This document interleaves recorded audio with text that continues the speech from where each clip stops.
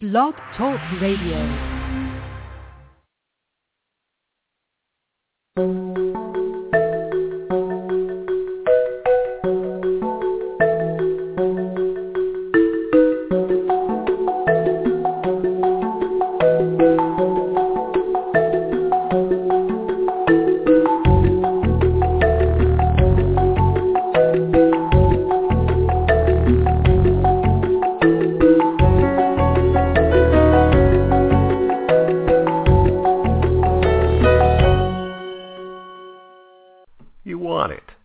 You deserve it, so claim yours today.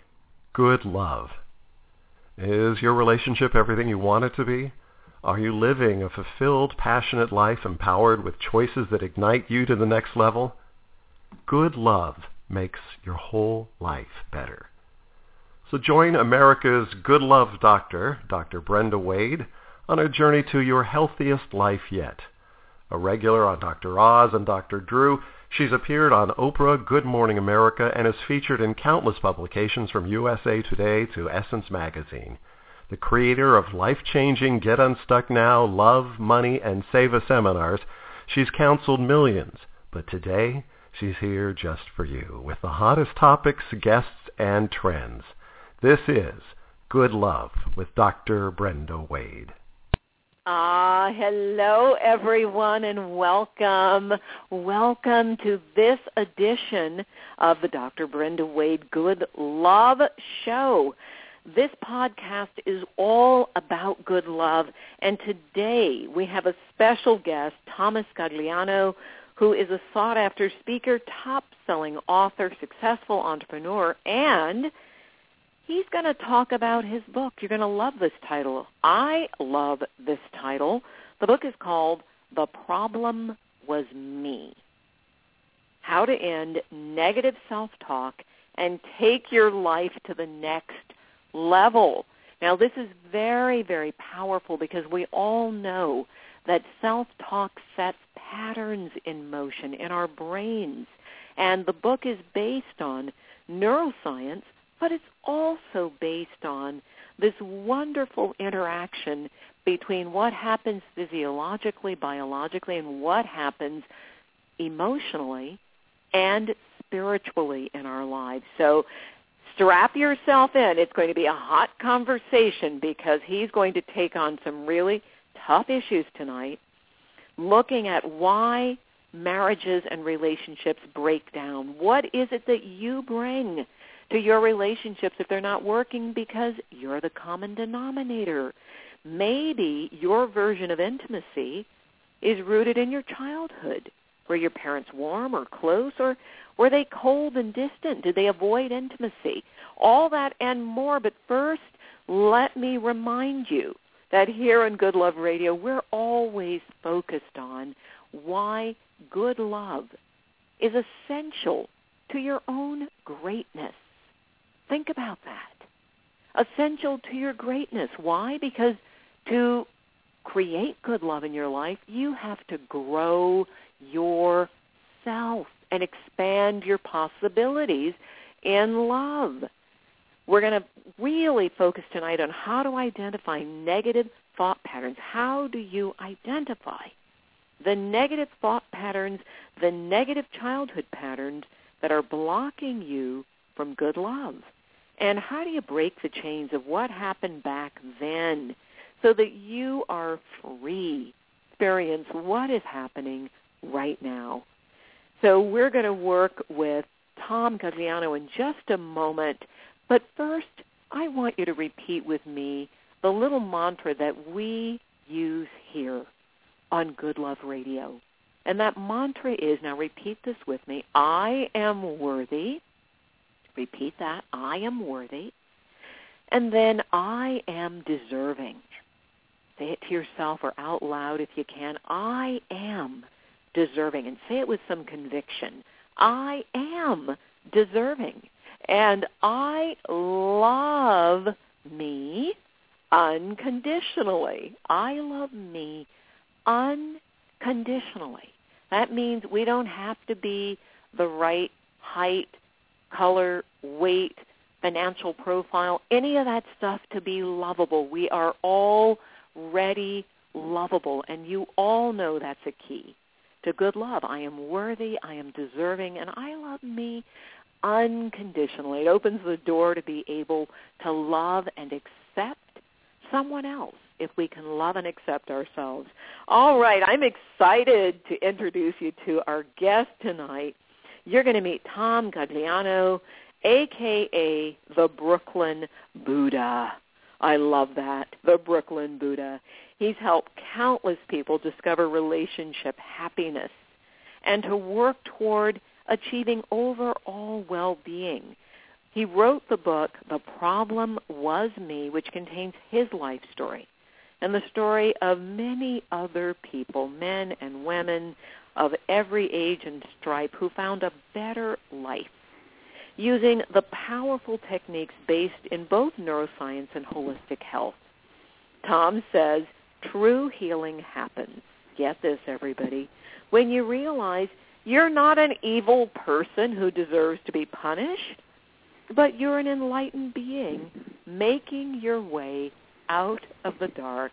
I love that quote. His website is www.thomasgagliano, that's spelled Gagliano, Gagliano, www.thomasgagliano.com. Welcome to the program, everyone. Tom Gagliano, hello. Hello, and thank you. Thank you for having me. Oh, Tom, it is a pleasure. I'm excited that you're here. You've said some outrageous things here, like you think relationships are not always 50-50. Woo!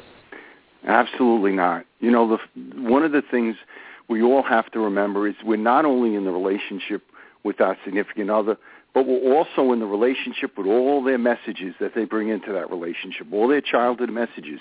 And when we know that, when we can accept the other person's pimples and moles, and we accept who they are, then it's so much easier for them to hear what our needs are and accept who we are. And it's not always 50-50. I mean, there are times that my wife has to be more of the relationship than me, and I need to be more of the relationship than her, and that's okay. There's nothing wrong with that, as long as, of course, it's not always one person being most of the relationship. But there's certain things that my wife handles better than I do, and certain things I handle better than she does. And it's okay, because marriage, relationships, it's a we process. It's not a me process. And that's what happens with couples is it becomes a me process. It becomes a process where they feel like they're victims to each other. And when people are victims to each other, they're unable to hear the other person's concerns. They can't. They're in self-survival mode. And so when you say victims to each other, Tom, open that up. And then, of course, I want you to back up for a hot second here and tell us a little bit about you and your story. But what do you mean when you say victims to each other? What I mean by that is when I have a couple that comes to me, they both want the same thing. They want to feel like they matter to the other person. They want to feel important. They want to feel listened to. Unfortunately, when we're not aware of what we bring into the relationship, the version of intimacy we saw as children, we then become victims. We feel that the other person doesn't care. The other person's not listening. And what happens if you have two victims, nobody's listening to the other one. And they form what I call a dance. It's a negative dance. You do step one, I do step two, you do step three. The boxing gloves go up. And at that point, nobody can hear the other's concerns, and then that just fuels more of that victim mentality. So the victim syndrome, everybody, you might want to write this down.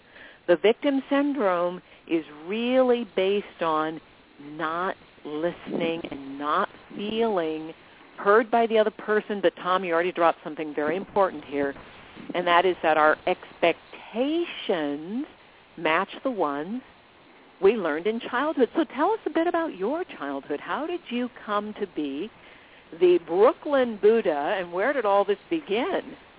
Well, it's very funny. If you would have told me that this is what I'd be doing 10 years ago, I really would have thought you were really missing something, because believe me, sometimes I look up and I go, God, you getting a kick out of all this? Because this is an amazing journey here. I came from a really tough childhood, really bad. just to sum it up, I came from a childhood where if my father would come home after a certain time, it meant he was going to come home drunk, and it meant he was going to hurt someone. And I was the oldest, so I was the kid sitting at the top of the stairs, ready to run down when I heard yelling, screaming, smacking. What that does to you, Brenda, is it creates a feeling like you're not important. You know, I love the way your show opened and that feeling that you have value, the feeling that you have worthiness. But that all comes from the initial messages your parents give you. Children are egocentric, meaning the world revolves around them. If my dad is out drinking and not home with me, it means not something's wrong with him, but as a child I thought something was wrong with me. I must be unlovable, unworthy.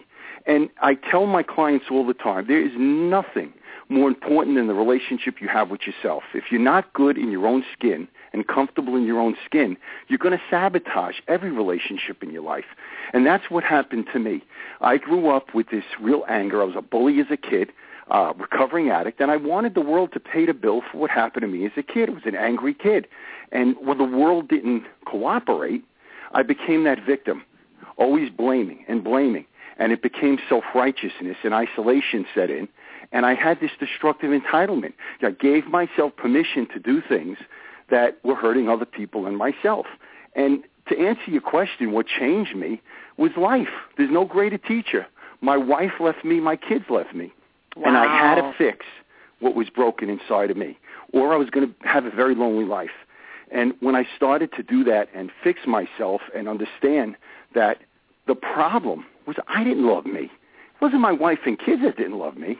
I didn't love me. I had a message at childhood that told me I wasn't worthy of love. I wasn't important.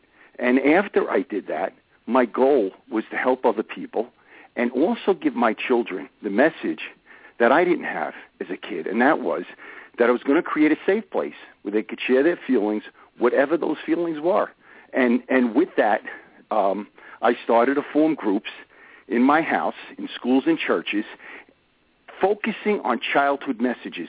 Those messages not only influence the intimacy we have or don't have, but they influence our parenting skills. They influence even the careers we choose. If at a young age I see mom and dad are having a problem, as a child, we try to fill in the void.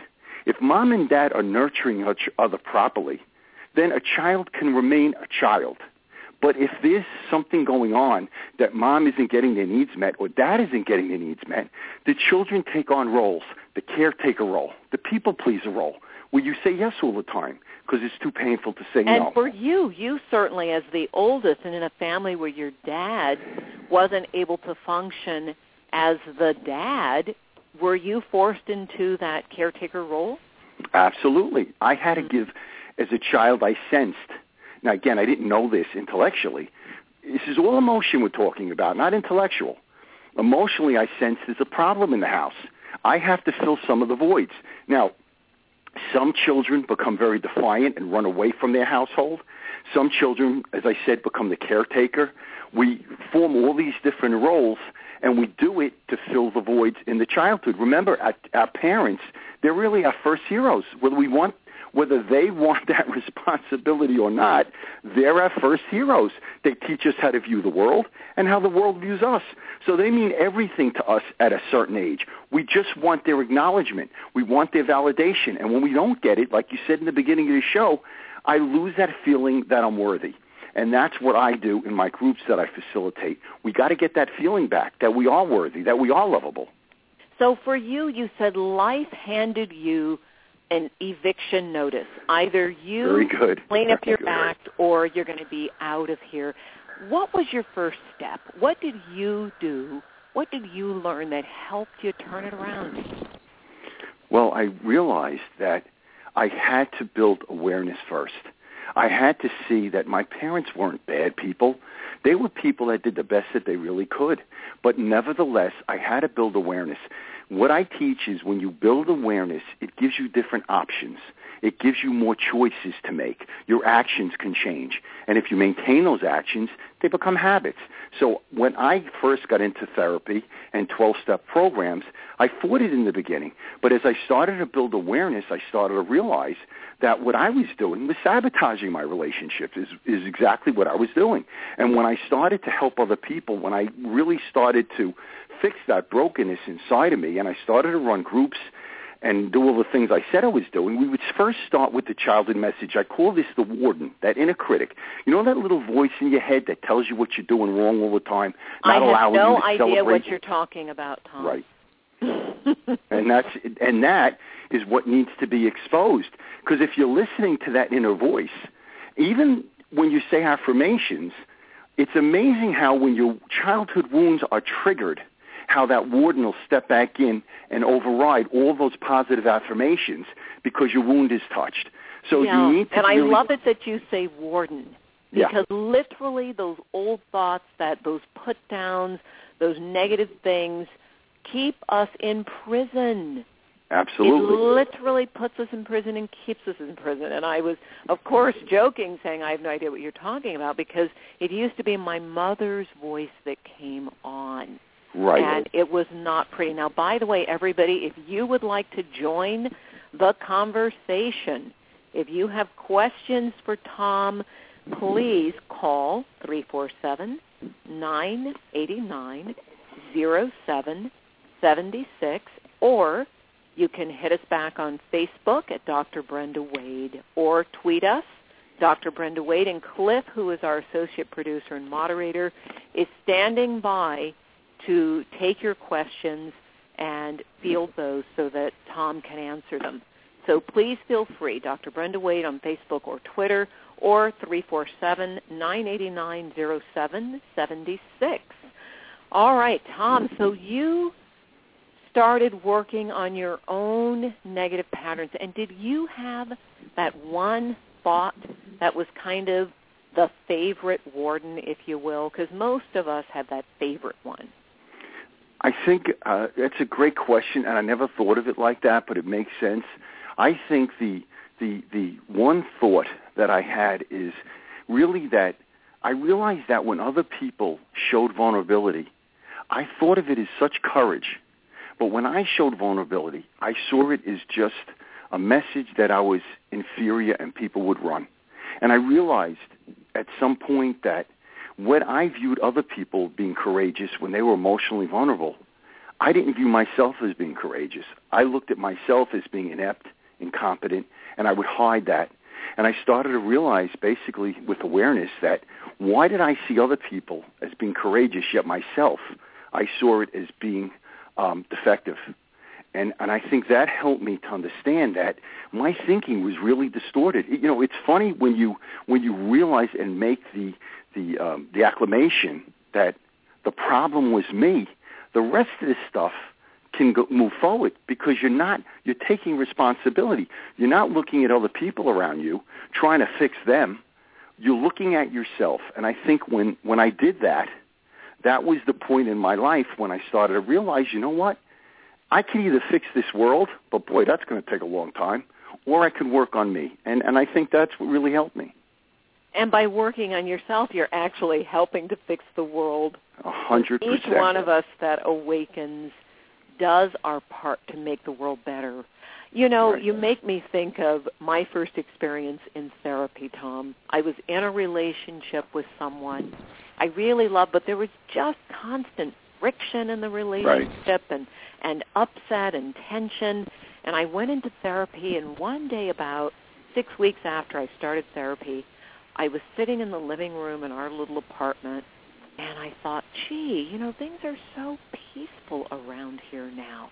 We're getting along so well. And then the bell went off. Doing! Yep. I am the one in therapy. Oh, my God. You mean it was me? And I had no idea until I got into this intensive therapeutic process that I was creating all the friction with my defensiveness. Right. So when I saw the title of your book, I thought, oh man, I think I could have written this book. The problem was me. Right.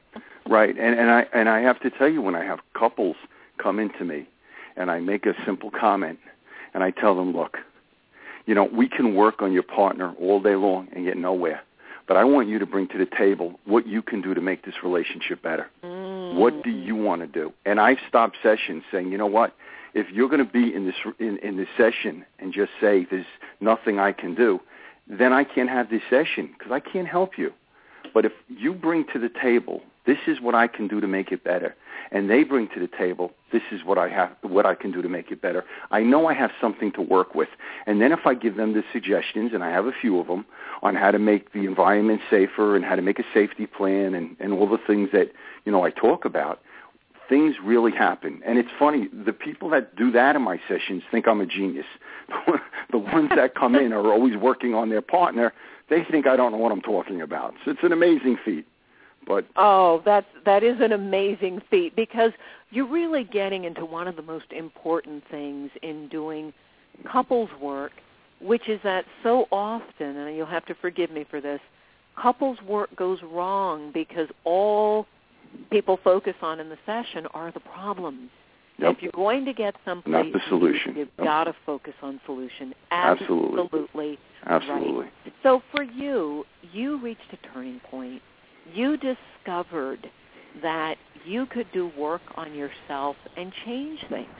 What was the most powerful thing that you found that really turned your life around and launched you on this new path, Tom?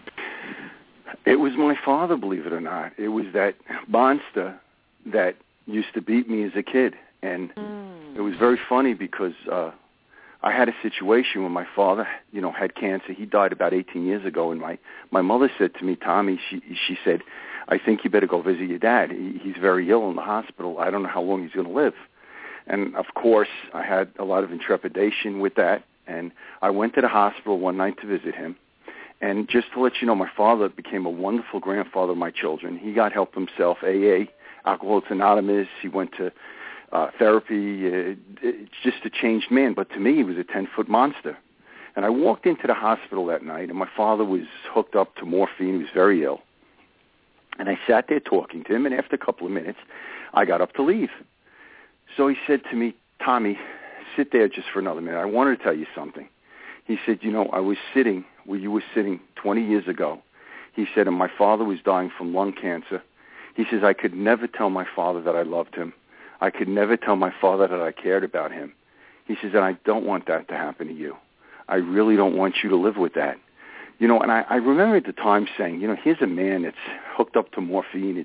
He's riddled with cancer, yet he saw my pain. He was able to see my pain.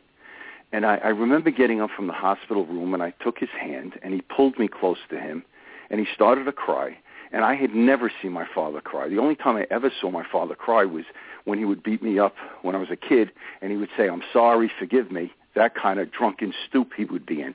But these were real tears. And I left the hospital room feeling a lot of pain, but I couldn't trust him with my pain at that point.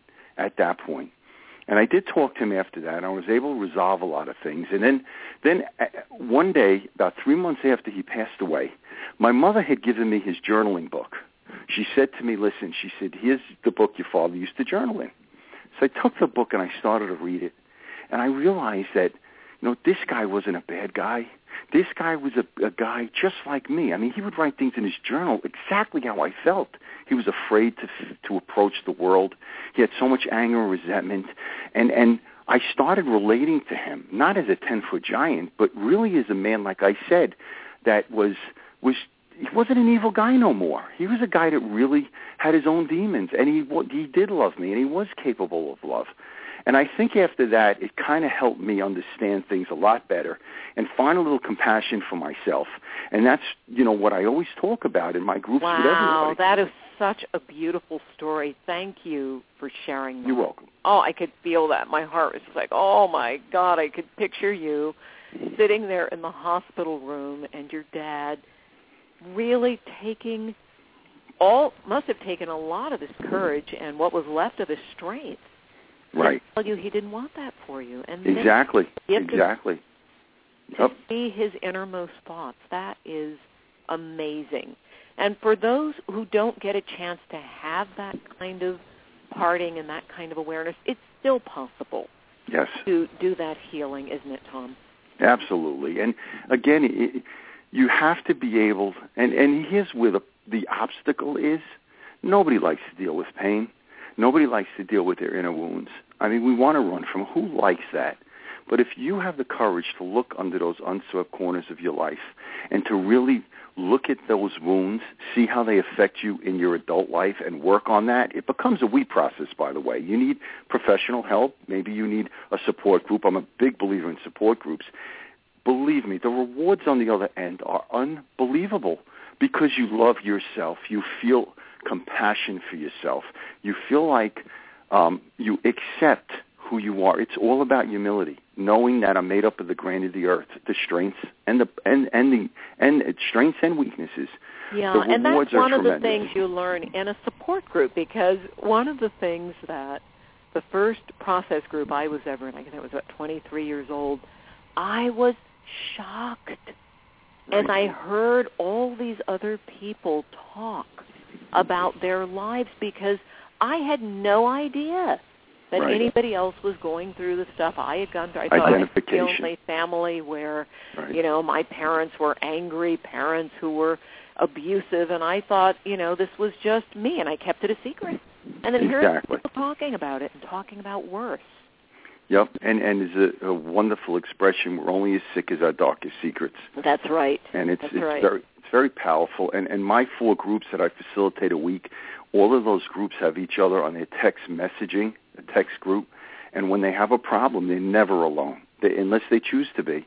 And I believe so much in that process, and that's what I do in my life, and what I talk about in my book, The Problem Was Me, was about how important that is, to have other people hold you up when you just, people could do for you what you can't do for yourself. I just firmly believe that. And that's one of the issues. I just have to come down with both feet right here, Tom. I can't help myself. That is one of the issues with our culture. Right. We really believe in that rugged American individualistic way of living. Around the world, I have found, I've traveled everywhere you can think of just about, and people live in a much more communal, family-oriented, connected way. Neighbors are really there for neighbors, that sort of thing.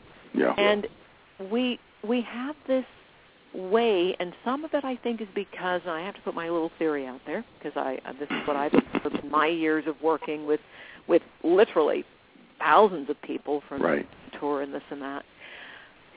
We take our wounds here in America because everybody here came to this country or was already in this country and experienced severe trauma that never got healed. Yep. And all this unhealed stuff.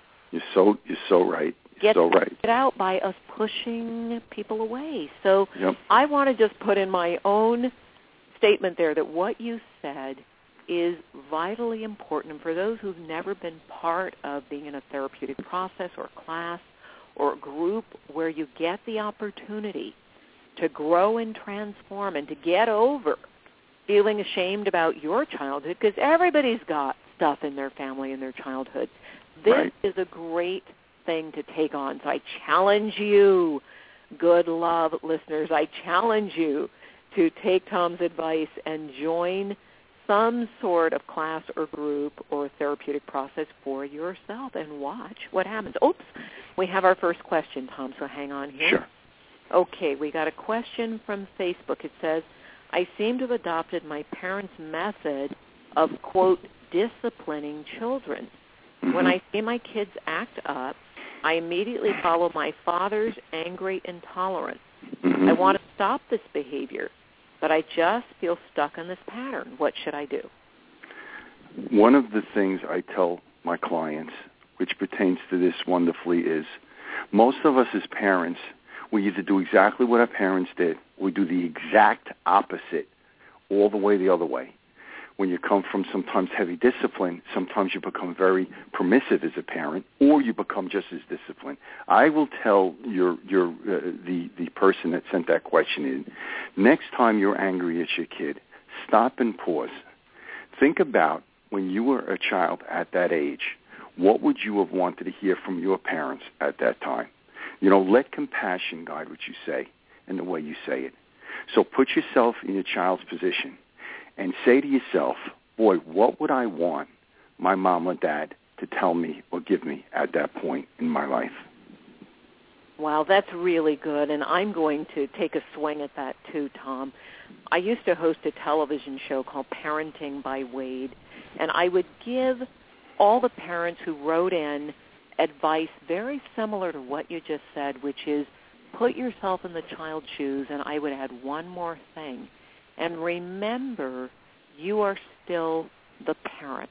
Because what you said a moment ago about parents swinging from being overly harsh to being overly permissive, I have found that with most of the parents I work with today, and most of those who come to our classes, et cetera, those parents have swung too far. The child is now in charge of the family. Right. They feel they're hurting their child if they hold the child accountable, if they give the child limits, if they don't let the child make every decision according to the child's likes and dislikes. So and what that does is make the child feel more insecure and angry because there are no parents on duty.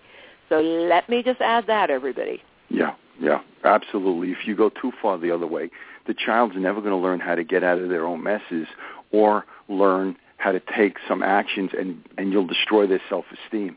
It's important to always remember boundaries. I can talk to my children about anything. It doesn't mean I have to bend my boundaries. It doesn't mean I have to do what they tell me to do, but I certainly want to create that atmosphere, and that's the most important thing I tell all parents. Number one is to create a safe environment where your children can share their feelings in a respectable way, no matter what those feelings are, even if you don't agree with that. If your child can't share their feelings with you, and by the way, this is also in a relationship with your significant other.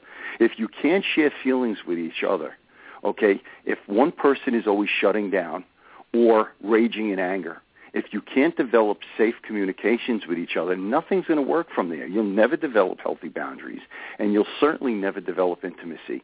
So you need to make a safety plan for each other in a way, and similar to your children in a respectable way have to share their feelings. Give us an example, Tom. Give us an example of a safety plan that a couple could put in place to make sure both people feel safe in the relationship. I had a couple come to me. And the guy was always complaining that whenever something happened in the family, any confrontation or anything, his wife would just shut down and wouldn't talk. And as I probed into her childhood, she said her mom was great. And she said every time I got my report card, my mom would make this face of disappointment. And what was happening in their relationship was she was time traveling. When she felt like she was a disappointment to her husband, she would shut down. She'd go away, and it would make her husband crazy. So we made these rules of engagement, a safety plan. The safety plan is when something bothers you, I'm not safe if you shut down. You need to talk to me about how you feel. Not right and wrong. We'll put right and wrong in the closet. It doesn't count. How you feel. Feelings are not about right and wrong. If I feel one way, it doesn't mean I'm right or wrong. It's how I feel. So I try to take clients into their feeling mode and to make that safety plan of I'm not safe when you shut down. If there's a problem in the family, we need to talk. And both people have to keep safety rules so that they keep the environment safe so feelings can be shared. Again, if you come from a childhood where one parent was always controlling the outcome, or one parent was always shutting down, or one parent stayed in resentment and wouldn't talk to the other parent. All of this stuff is in your head. There are recordings in your head. So you got to be able to look at what you came from and see how it affects your life in the here and now. And you make a safety plan so you could come out of that and realize that, when my husband does this, he's not my mother.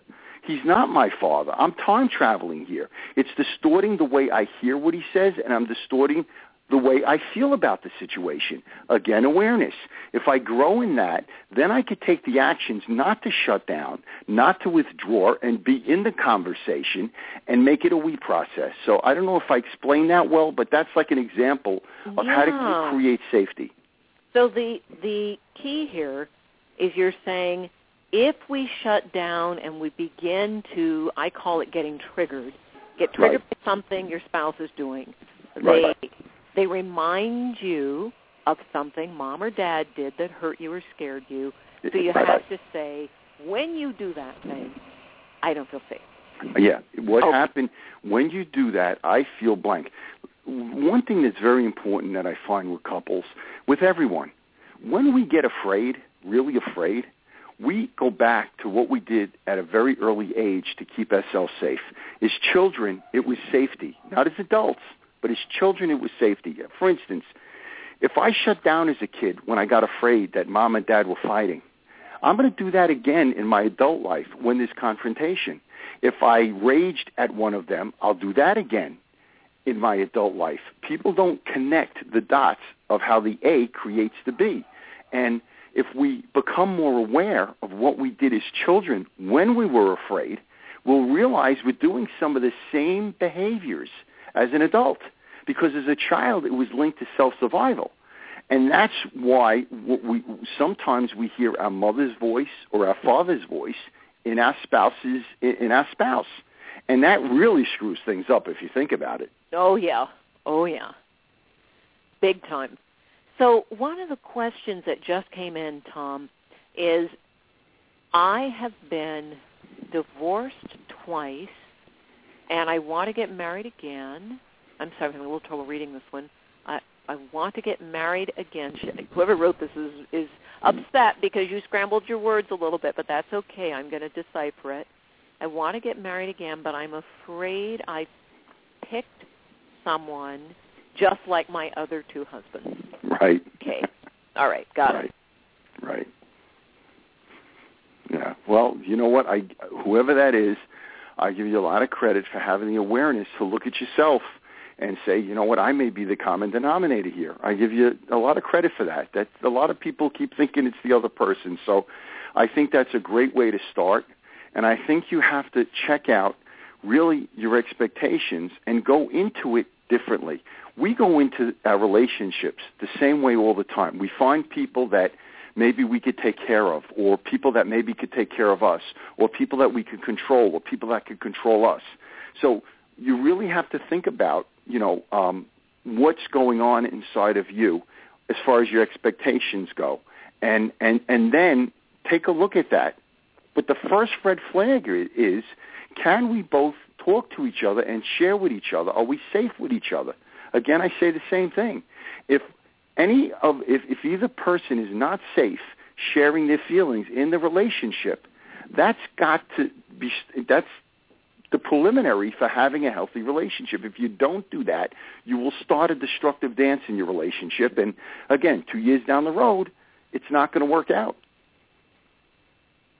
So for the person who sent us that question, if you see a pattern, right, what Tom is saying is you are the common denominator. So do the work on yourself first before you get into that third marriage. We know that with each succeeding marriage, if you don't do the work, the divorce rate just gets that much higher. Second marriages, about 75% divorce rate, and then for third marriages, I think it's practically, off the charts. It's like you're just going to get divorced again. So the work, the only way to change those patterns is to do exactly what Tom is saying, which is the hardest thing for any of us, is to look at ourselves. And none of us can see ourselves. That's what this whole therapeutic process, support groups, whether it's a 12-step program or whether it's your women's spiritual circle or whether it's a group at your church or synagogue, whatever it is, we can't see ourselves. So, Tom, you're really holding up that big mirror, so I appreciate that. Yeah, and the relationship is never going to make you feel whole inside. It won't. We can only make ourselves feel whole inside. And if somebody came to me married twice and was thinking about a third relationship, I would honestly say to them, for right now, let's work on you. Let's talk about, your core beliefs. What do you want out of a relationship? And work on you, and then get into a relationship when, like I said before, when you're better equipped in your own skin, when you like who you are, then you're healthier and you're making a better decision out there. Many people, look for their significant other to fill a void inside of them, and it really never works that way.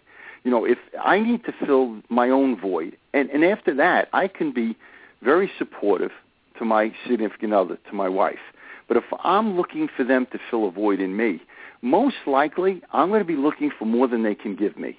And those expectations are going to crush the relationship.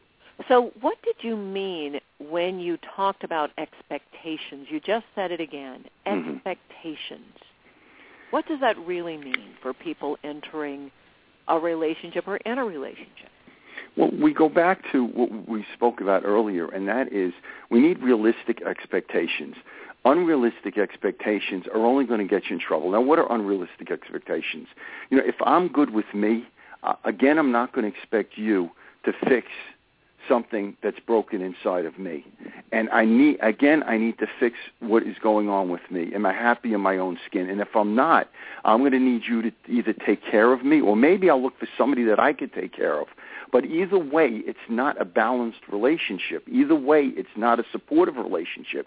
Because even people that are caretakers out there, eventually they get tired. The world gets a little too heavy for them to keep going that way. Even they will eventually collapse. So you really need to be good inside of yourself. That's why you need to go to the individual areas where you can build that up, so that, again, you're not looking for somebody to fill what they can't fill inside of you. I have couples that, they're either very needy with each other, with one person's very needy with the other one, always like needing them to acknowledge them, to validate them, to make them feel whole. And then I have the other realm where they absolutely distance themselves so much that they never they're never in the relationship. They're always halfway out the door. And both are people that are so afraid of being abandoned and being alone that their expectations are not balanced. They're all over the place. So it's opposite sides of the same coin. Absolutely. Same Absolutely. behavior. I felt abandoned, unloved, or unwanted in childhood, and so I distanced myself. I felt abandoned, unwanted, and unloved, so I'm all over you to make me feel good. Right. And I can have two clients with similar abandonment issues that totally act differently. One is all over the other person to the point that you need to tell me I love you 5 times a day, and the other one is so afraid of being abandoned that they never get close. So you can have, again, two opposite coins with the same core issue. Wow. So we got one more question that just came in. Hang on. Sure. It's an infidelity question. Sure. Okay. I caught my wife cheating. We've separated, and we're in therapy now. I don't think it's working. What should we do? Great question, and this is a very common question with my clients. Infidelity, you can heal from infidelity, but here's the one key. Both people have to be willing to take direction. Both. You can't have one person working on the relationship when the other person isn't.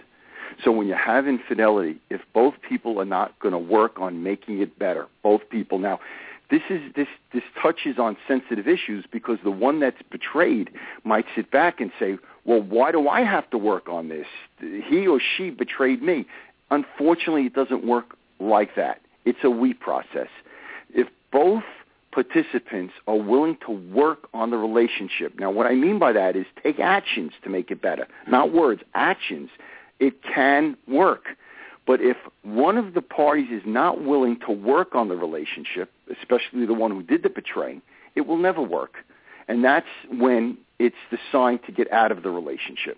I've seen it work and I've seen it not work. And the one common denominator is you need to take the actions to make it work. And I have to tell you that this has happened to me too. I did cheat on my wife. It's something that's hard for me to say, but it's a reality. I did this. But I made sure I was going to make my wife and my children the most important people in my life after that. And I worked hard at that, at making them, giving my wife what she deserved, and that was all of me. Now, again, I've helped many men that have worked through this and are more intimate than they ever thought they would be because they were willing to take the actions needed to make the relationship better. And I've had other people that it didn't work. And why didn't it work? They weren't willing to take the actions needed to make the relationship work. So that's as simple as I can get it, as I can deliver it. The other side of that is it takes time, because I know that Really? Yes. from my work with people who have infidelity in their relationships or some kind of betrayal. There's other forms of betrayal, but this is probably the most painful form of betrayal. It takes time, and I've had many people get frustrated. Hey, wait a minute, we've been working on this, for however period of time. Excellent point. So yes. What's been your experience about how long would you say one would need to really hang tough and give their partner a chance? Well, it's a great, but it's a loaded question. There's a lot of factors in this. Number one, the person that's betrayed goes through stages.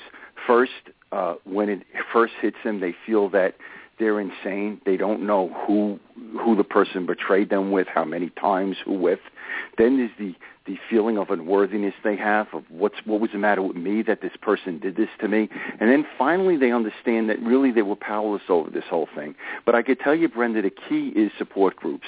I run both ends. I run a group for women that have been betrayed, and I run a group for men that have done the betraying.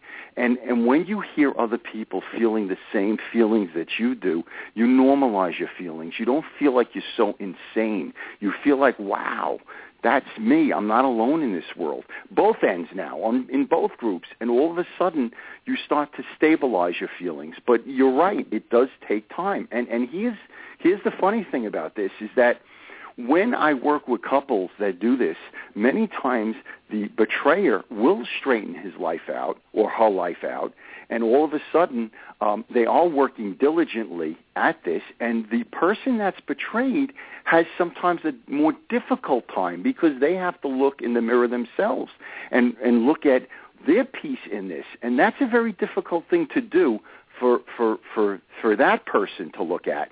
And that's why sometimes it does take time for the healing to really occur. But I have to tell you that the couples that have worked through this and have really, worked hard on this, they have wonderful, better relationships than they ever thought they would have because they had to get to a level of intimacy that they would have never gotten to if the betrayal wasn't in the family. You know what I mean? Of course. Yeah. Absolutely. And what you said there about the other person having to look at themselves, what I've heard so often is the person who is betrayed tends to say, hey, wait a minute, I didn't pull the trigger. Exactly. This person had the smoking gun, and they were the one who pulled the trigger. So I just want to say it doesn't mean you are to blame that the person went and had an affair. They made a choice to cheat. They're the cheater. But the marriage or the relationship can only heal if both people heal. And what I call that is the betrayer has to stop the betraying. Absolutely. You just forget about the whole thing if that doesn't happen. But when that happens in relationships, it's very easy to identify the relationship by the betrayer as being the only identified patient in the relationship. And that's true for a while. But after a while, when that person does work and stay sober and diligently work on themselves, you can't always have that as the identified patient. Now we have to look at the relationship in general and what the relationship needs to get better, not the identified patient. Good point, Tom. So we're coming into the home stretch, and I know that you have a wonderful program that is called Enhance the Intimacy in Your Life, and it's a video program. So first, start by talking to us about intimacy. Yeah, well, I do have that. It's a set of audios on my website, and what I call it is just learning how to stop the destructive dance that sabotages your relationship. You know, when know to be right and when to choose closeness instead. So many couples come into sessions, all they want to do is be right. And I got to tell you, it makes no difference at a certain point who's right and wrong if you're not trying to get close. So I have this set of audios on my website, and my website has, you know, some TV appearances, radio shows and stuff. So a lot of free stuff in there. I also have a set of audios on parenting, you know, how to strengthen your parenting skills. I notice so many times that parents, we all love our kids. We all do. And unfortunately, sometimes we not only give them our strengths, but we also stick our weaknesses in there as well.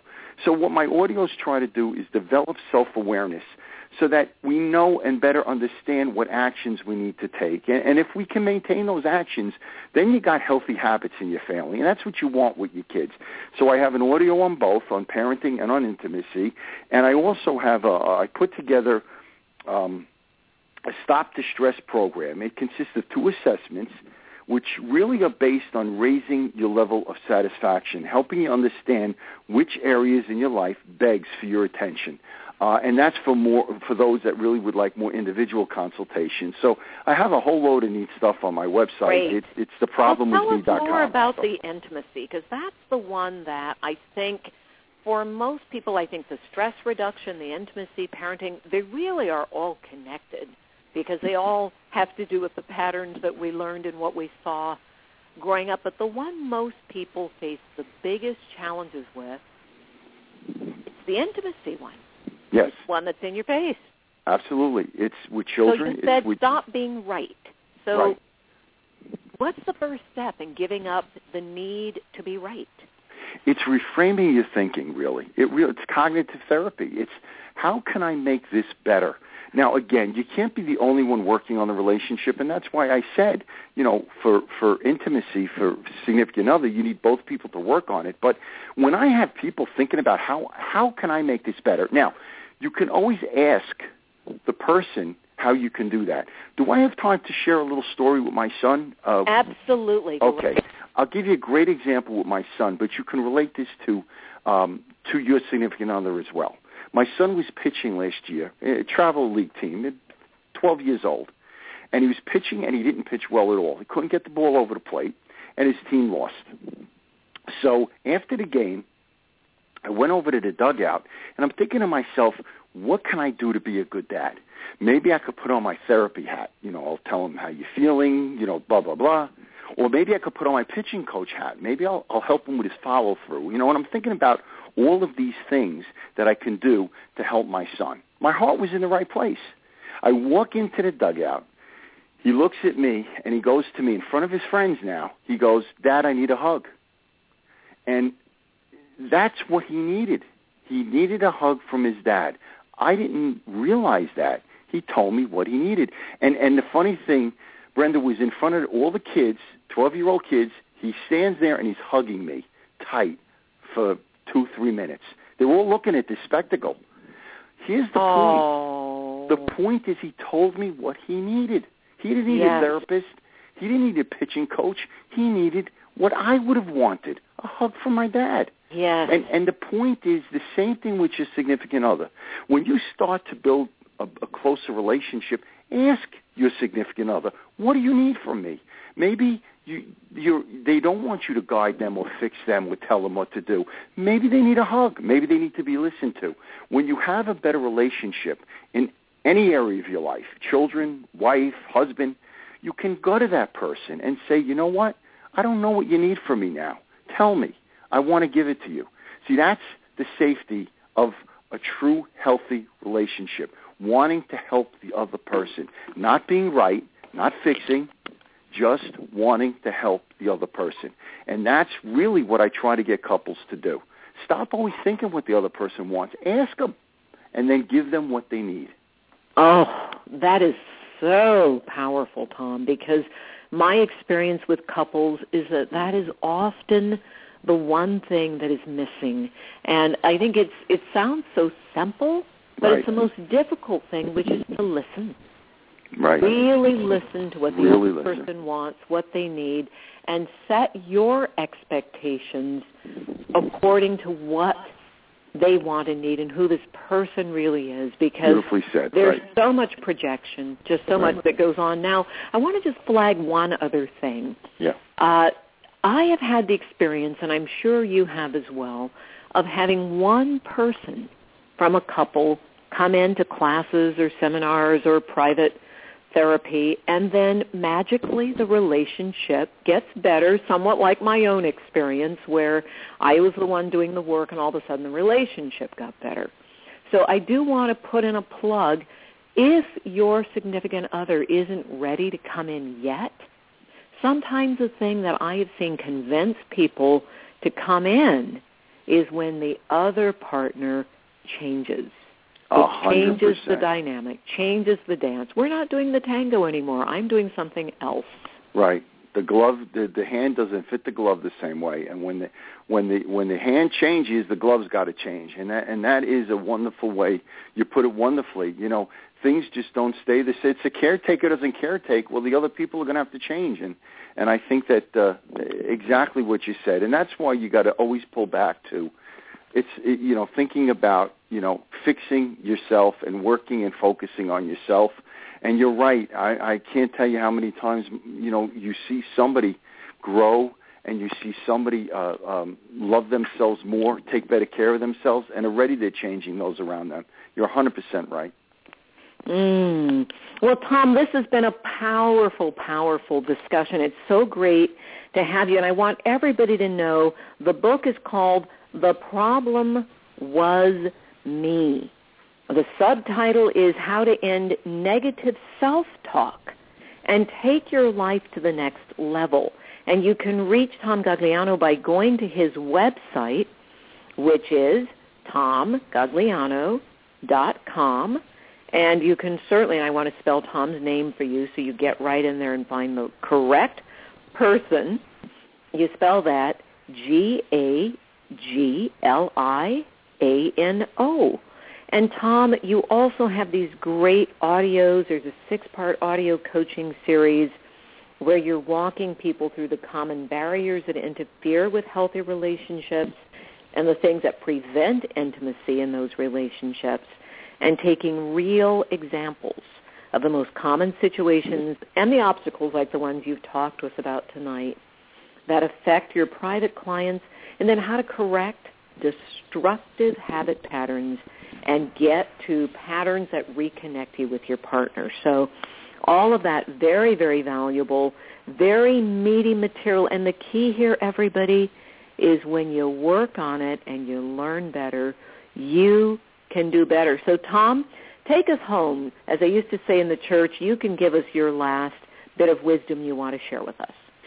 If I could tell everybody out there that the greatest thing is to allow the help of others into your life. Many of us lost trust early on for other people, and trust becomes the biggest obstacle in allowing healing back into our life. So what we lost becomes the biggest thing that we need to gain back. And it's not an easy thing, but, if I just try to allow other people to do for you what you can't do for yourself, and that is to trust other people. And I don't mean the people that are going to judge you or put you down. I mean the people that you really believe you're safe with, that you can talk to, that you know are there for you. And if you don't have that in your life, then find it in your life. Find a support group, a therapist, a coach, or whatever you need to do, because a we process is much better than a me process. So that's really what I have for you. And I just wanted to say that my website is also theproblemwasme.com. It's a little easier than my last name. Okay, so. theproblemwasme.com. Right. We can all remember that. Right. So thank you again, Tom Gagliano, for sharing your wisdom. Thank you for writing this wonderful book. Everybody run, don't walk. Pick that book up, get those audios, build a library. I say this week after week, build a library. Keep yourself in school. And to help you do that, I have a gift for you. It's a big gift. We have a 2-day live intensive here in our Love, Money, and Seva Academy. Those who don't know Seva, it means selfless service. But the Love, Money, and Seva Academy is right here. I'm standing in it, in San Francisco, and we are doing this 2-day live intensive. We have special guest Bruce Cryer, who is one of the founders of the Heart Math Institute, And we have Phyllis Newhouse, who is a powerful woman entrepreneur and business owner who is going to share secrets that are going to surprise you about building not just wealth, which she has done, but building a truly fulfilling life. We want to say thank you to our wonderful producer, LeGrand Green. Thank you to our associate producer, also Cliff Dunning. And thank you to all of you. Blessings, everyone. Thank you, Brenda. Thank you, Tom.